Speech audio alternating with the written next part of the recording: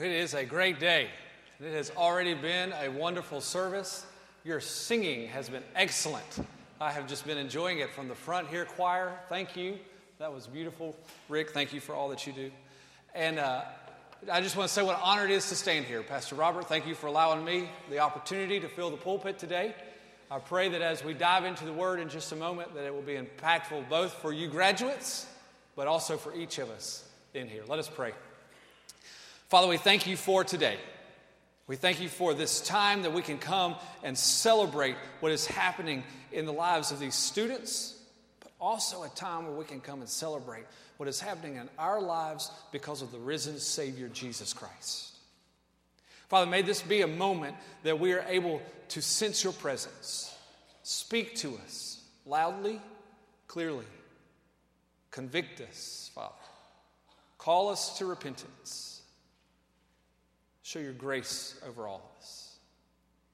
And in this moment, Father, I pray that you would hide me behind your cross and speak your words. It's in the name of Christ we pray. Amen. This morning, there's something that I know is true about each of us. It's particularly true about our graduates as they prepare to go off on a new journey, but it's also true for every one of us in this room, whether we're graduating, whether we're still in middle school or high school, whether we're first-time parents, first-time grandparents, retired. It is true of us that no matter where we are in our life stage, the Lord wants to use us far beyond what we could ever imagine. It doesn't matter where we are, the Lord has plans for us that are bigger than anything we could ever think of. And unfortunately, far too often we miss it. Unfortunately for us, far too often we miss it. We let things creep into our life that distract us and that point us away, and we end up missing what the Lord has planned for us. And so this morning, I want to take just a few moments and I want to talk about one specific thing in our life that distracts us and calls us away from the gospel and from Christ. And that is our appetites. Now, I'm not just talking about food.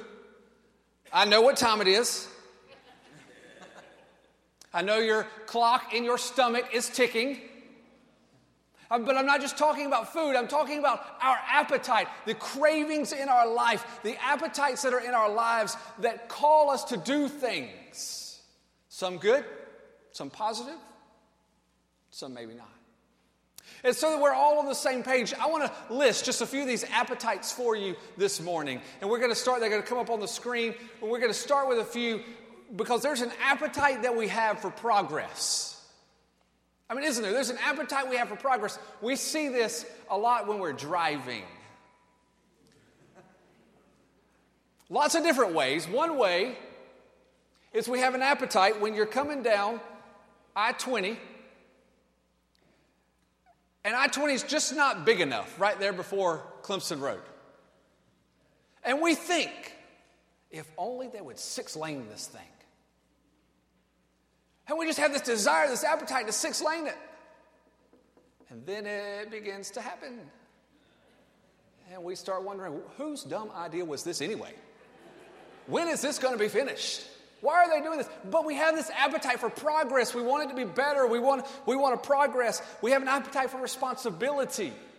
You see this manifest a lot in teenagers as they're coming to adolescence. They want more independence. They want more responsibility. Might not want all the consequences that comes from it, but they want the benefits. We have an appetite for responsibility. We have an appetite for respect. We don't want to be disrespected. We want to be highly regarded, highly respected. We have an appetite to win at all cost. You see this in great length in professional sports right now, with every major professional sport at some level having some sort of scandal, with athletes going beyond the rules so that they can be better, have a better chance of winning, because we have an appetite to win. We have an appetite to be loved, appetite to be accepted. We want to feel a part. We want to do whatever it takes We want to be loved. We want to be accepted. We have an appetite for fame. Have an appetite for recognition. We want our due. We want our due, don't we? We want to be recognized for that accomplishment, for that thing over there, for who we are. We want to be recognized rightfully in that. We have an appetite to be envied. I mean, we want people to say, I want to be like them. I want to be like him. I want to be like her.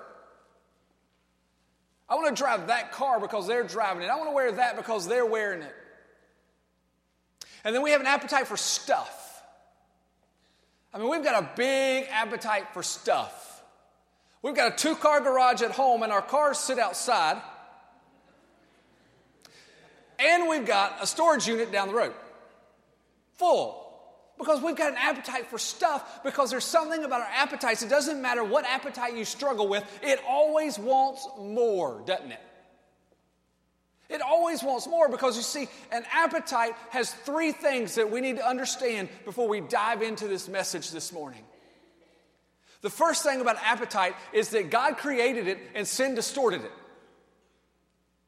Appetites in and of themselves aren't bad. God created that appetite in us to be loved, to be accepted, because He wanted us to come to Him.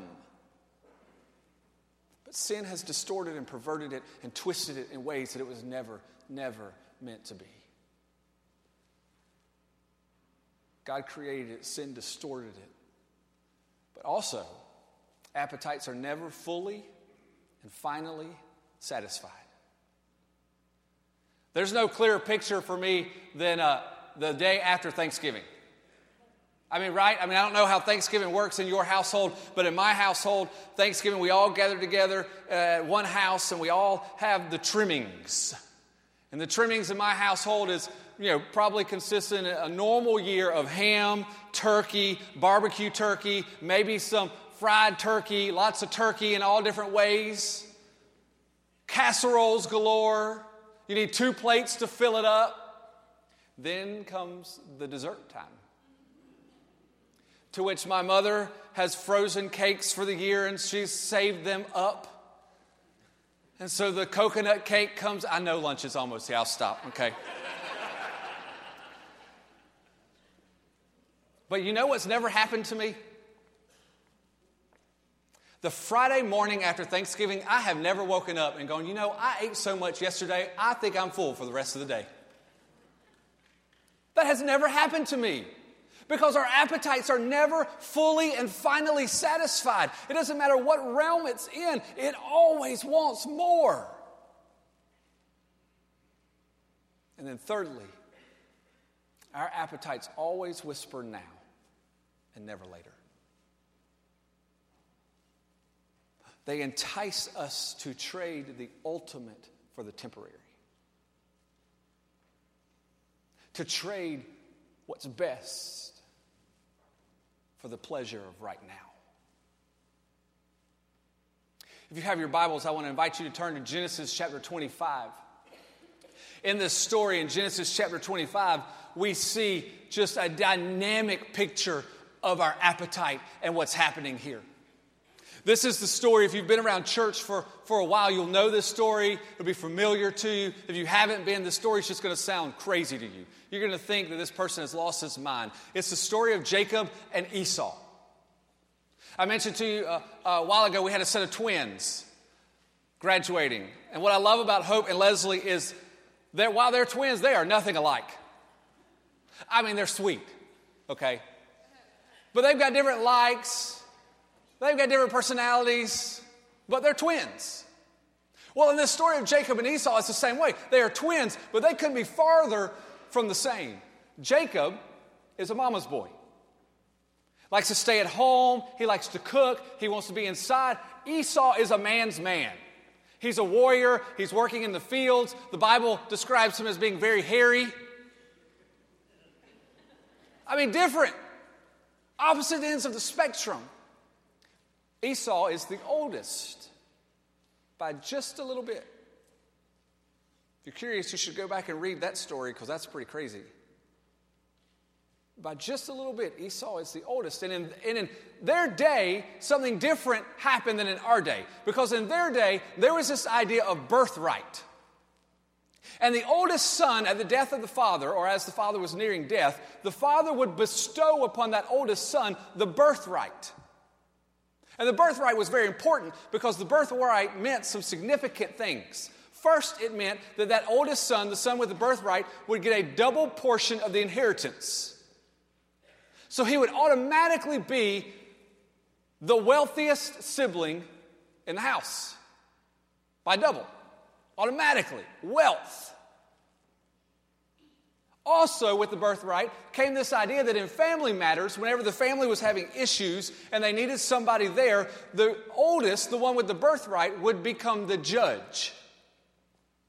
So you would go to him and you would lay out your case before him and he would have the authority. So there came wealth and there came power. And then thirdly, there came this sense of multi-generational blessing. That the one with the birthright would be blessed for generations to come. They were already blessed with wealth and power. But it would follow their lineage for generations. And here's where the tension is. Jacob wanted the birthright. But Jacob was the youngest.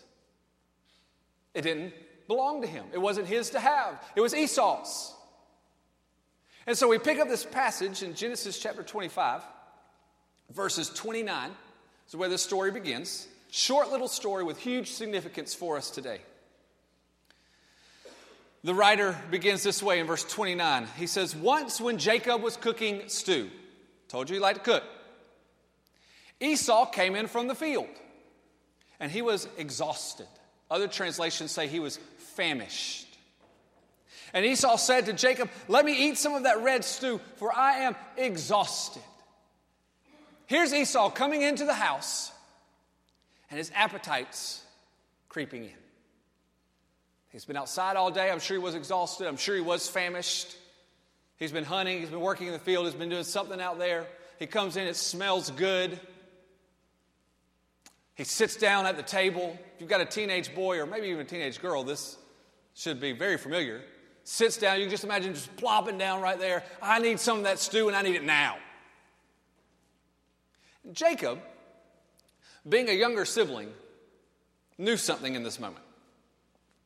You see, I don't know what your family dynamic is, what your family makeup is. I'm the oldest, and I have a sister. She's 6 years younger than I am. Ann and I have 2 kids. Betsy's the oldest. She's 18 months older than Will. And there's something that I've experienced and that I've seen in working with students as well. Very rarely does the oldest sibling need something from the younger sibling. I mean, very rarely does that happen. The older one does not need something from the younger one very rarely, but the younger sibling always wants what the older one has. I remember when I was 16 and I got my driver's license and I had a car. Remember I told you my sister was 6 years younger than I am. I got to be careful. She's here today. She was 10. She wanted a car. Didn't understand why she couldn't have one. I had one. Why couldn't she? Betsy and Will. Betsy loves to play with Barbies. Will loves to play with tractors. I love it. It's appropriate. But when Betsy is playing with Barbies and having fun with Barbies, Will wants a Barbie. He's already imagined how that Barbie is going to ride on the tractor and how we're going to put him in the trailer or something. He's going to do something with that Barbie. Might take his nights and play, I'm not sure. But he wants that Barbie. And a side of Will come out that you don't know. I mean, to get it. The younger sibling always wants what the older one does, but the older one rarely needs anything from the younger one. And so when that happens, a smart younger sibling begins to negotiate. Doesn't happen often, they know that, so they begin to negotiate. One time we were on our way to Clemson. That's what we do. We would go to Clemson growing up. We were riding in our van, and this was way back before Xboxes and PlayStations, and it was right when Nintendo Game Boys had come out, the black and white ones, not the color ones now that do all the fancy stuff. It was my pride and joy. And my sister had something, and to be honest, my memory has left me, so I used a little preacher... whatever the word that left me to right here. I know it was a food. I'm pretending it was a candy necklace because that would fit appropriately. And she had it. And I wanted it. And I asked her, can I have some of your candy necklace? And she said, nope. She said, I tell you what, you can have one piece of my candy necklace if I can have your Nintendo for the ride up to Clemson. I said, no, I'm not trading my Nintendo for one piece of candy. I'll give you the whole candy necklace. You got a deal. That candy necklace was gone in about 30 seconds, and she still had that Nintendo for the next 2 hours. Was not right. The younger sibling knows. Jacob knew. It didn't happen often. But it was happening now. Esau wanted the stew. So Jacob says, okay. Verse 31. Jacob said, sell me your birthright now. Esau said, I'm about to die. Of what use is a birthright to me? I mean, I want us to get this picture because we step in here and we think, that's ridiculous. Well, there's no way. That's the birthright, wealth, power, blessing. There's no way you would trade that for stew. But the problem is we do every day. You have no idea what the Lord would do through you if you would surrender your appetites to Him. It's at this point in the story that I wish I could just drop in on Esau, with a time machine and go back and just drop in there and say, Esau, I need to tell you something. Before you make this decision, you need to understand this because this is huge, huge implications, Esau.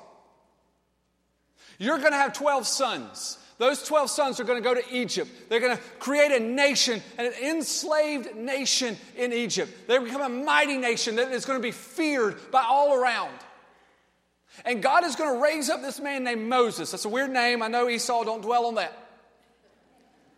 This guy named Moses, he's going to raise him up. Moses is not going to know the name of God. God is going to come to Moses in a burning bush, and he's going to tell Moses this plan of freeing your children, Esau, your children, his children, from slavery. And he's going to introduce himself to Moses this way. He's going to say, Moses, I am the father of Abraham, Isaac, and Esau. Esau, God is going to introduce himself with your name. Your name. Esau, you need to hear this too, because 2,000 years from now, there's going to be a man named Matthew. He's going to be a tax collector. You don't know what that is, that's fine, but he's going to be a tax collector. And he's going to write a book about Jesus, the Son of God, the Savior of the world. He's going to write a book telling about how God sent Jesus to save all of humanity from sin, and he's going to choose to introduce the Savior of the world by saying, Abraham begat Isaac, beget Esau. Esau, you need to get this because God is going to introduce himself with your name. Matthew is going to introduce the Savior of the world with your name. Unless you sell your birthright. And if you do it, your legacy will be changed. And God will introduce himself as the father of Abraham, Isaac, and Jacob. And Matthew will introduce the Savior of the world as Abraham begat Isaac, who begat Jacob. You have no idea how the Lord would choose to use you if you would surrender your appetites to him. The end of this story It's very telling, I think, very appropriate. Verse 33, Jacob said, "Swear to me now." So he swore to him and sold his birthright to Jacob. Then Jacob gave Esau bread and lentil stew. And he ate and drank and rose and went away. Thus Esau despised his birthright. The bread was gone. The stew was gone. His birthright was gone. All because he allowed his appetite to rule him. Graduates, you have no idea how the Lord would use you if you would surrender your appetites to him. Every day you live, there's going to be some appetite that creeps up. There's going to be some appetite that's telling you, take a shortcut here, do this here. If you would surrender that appetite, you have no idea the generational legacy that could happen because you followed Jesus. Church, wherever you are today, I don't know where you are. You have no idea how the Lord would choose to use you. In your family, in your work, just out and about.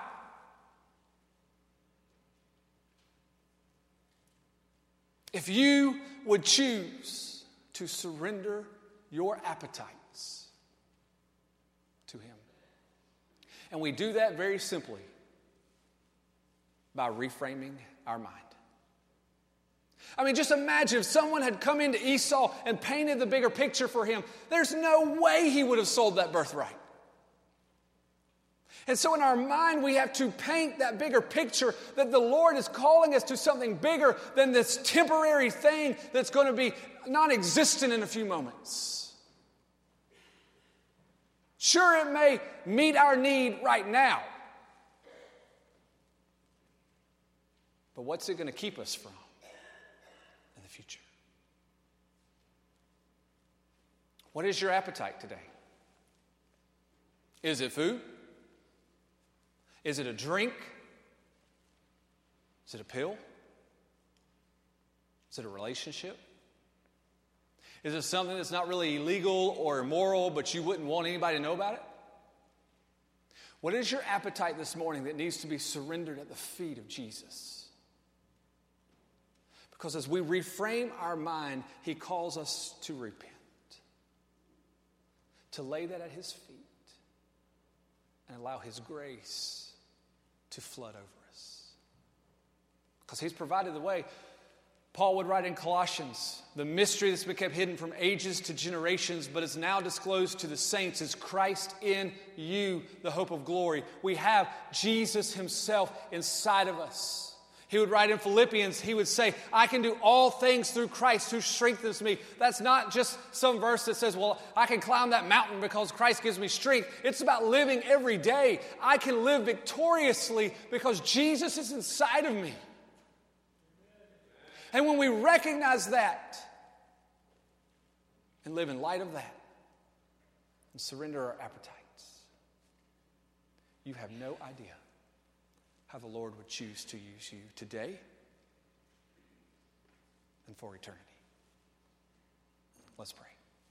Father, I thank you for this morning. I thank you for your word. Father, I thank you for the story of those who have gone before.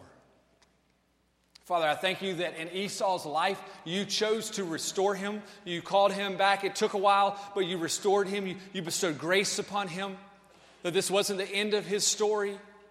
But Father, I pray that for each person in this room today, that we would understand the power of our appetites,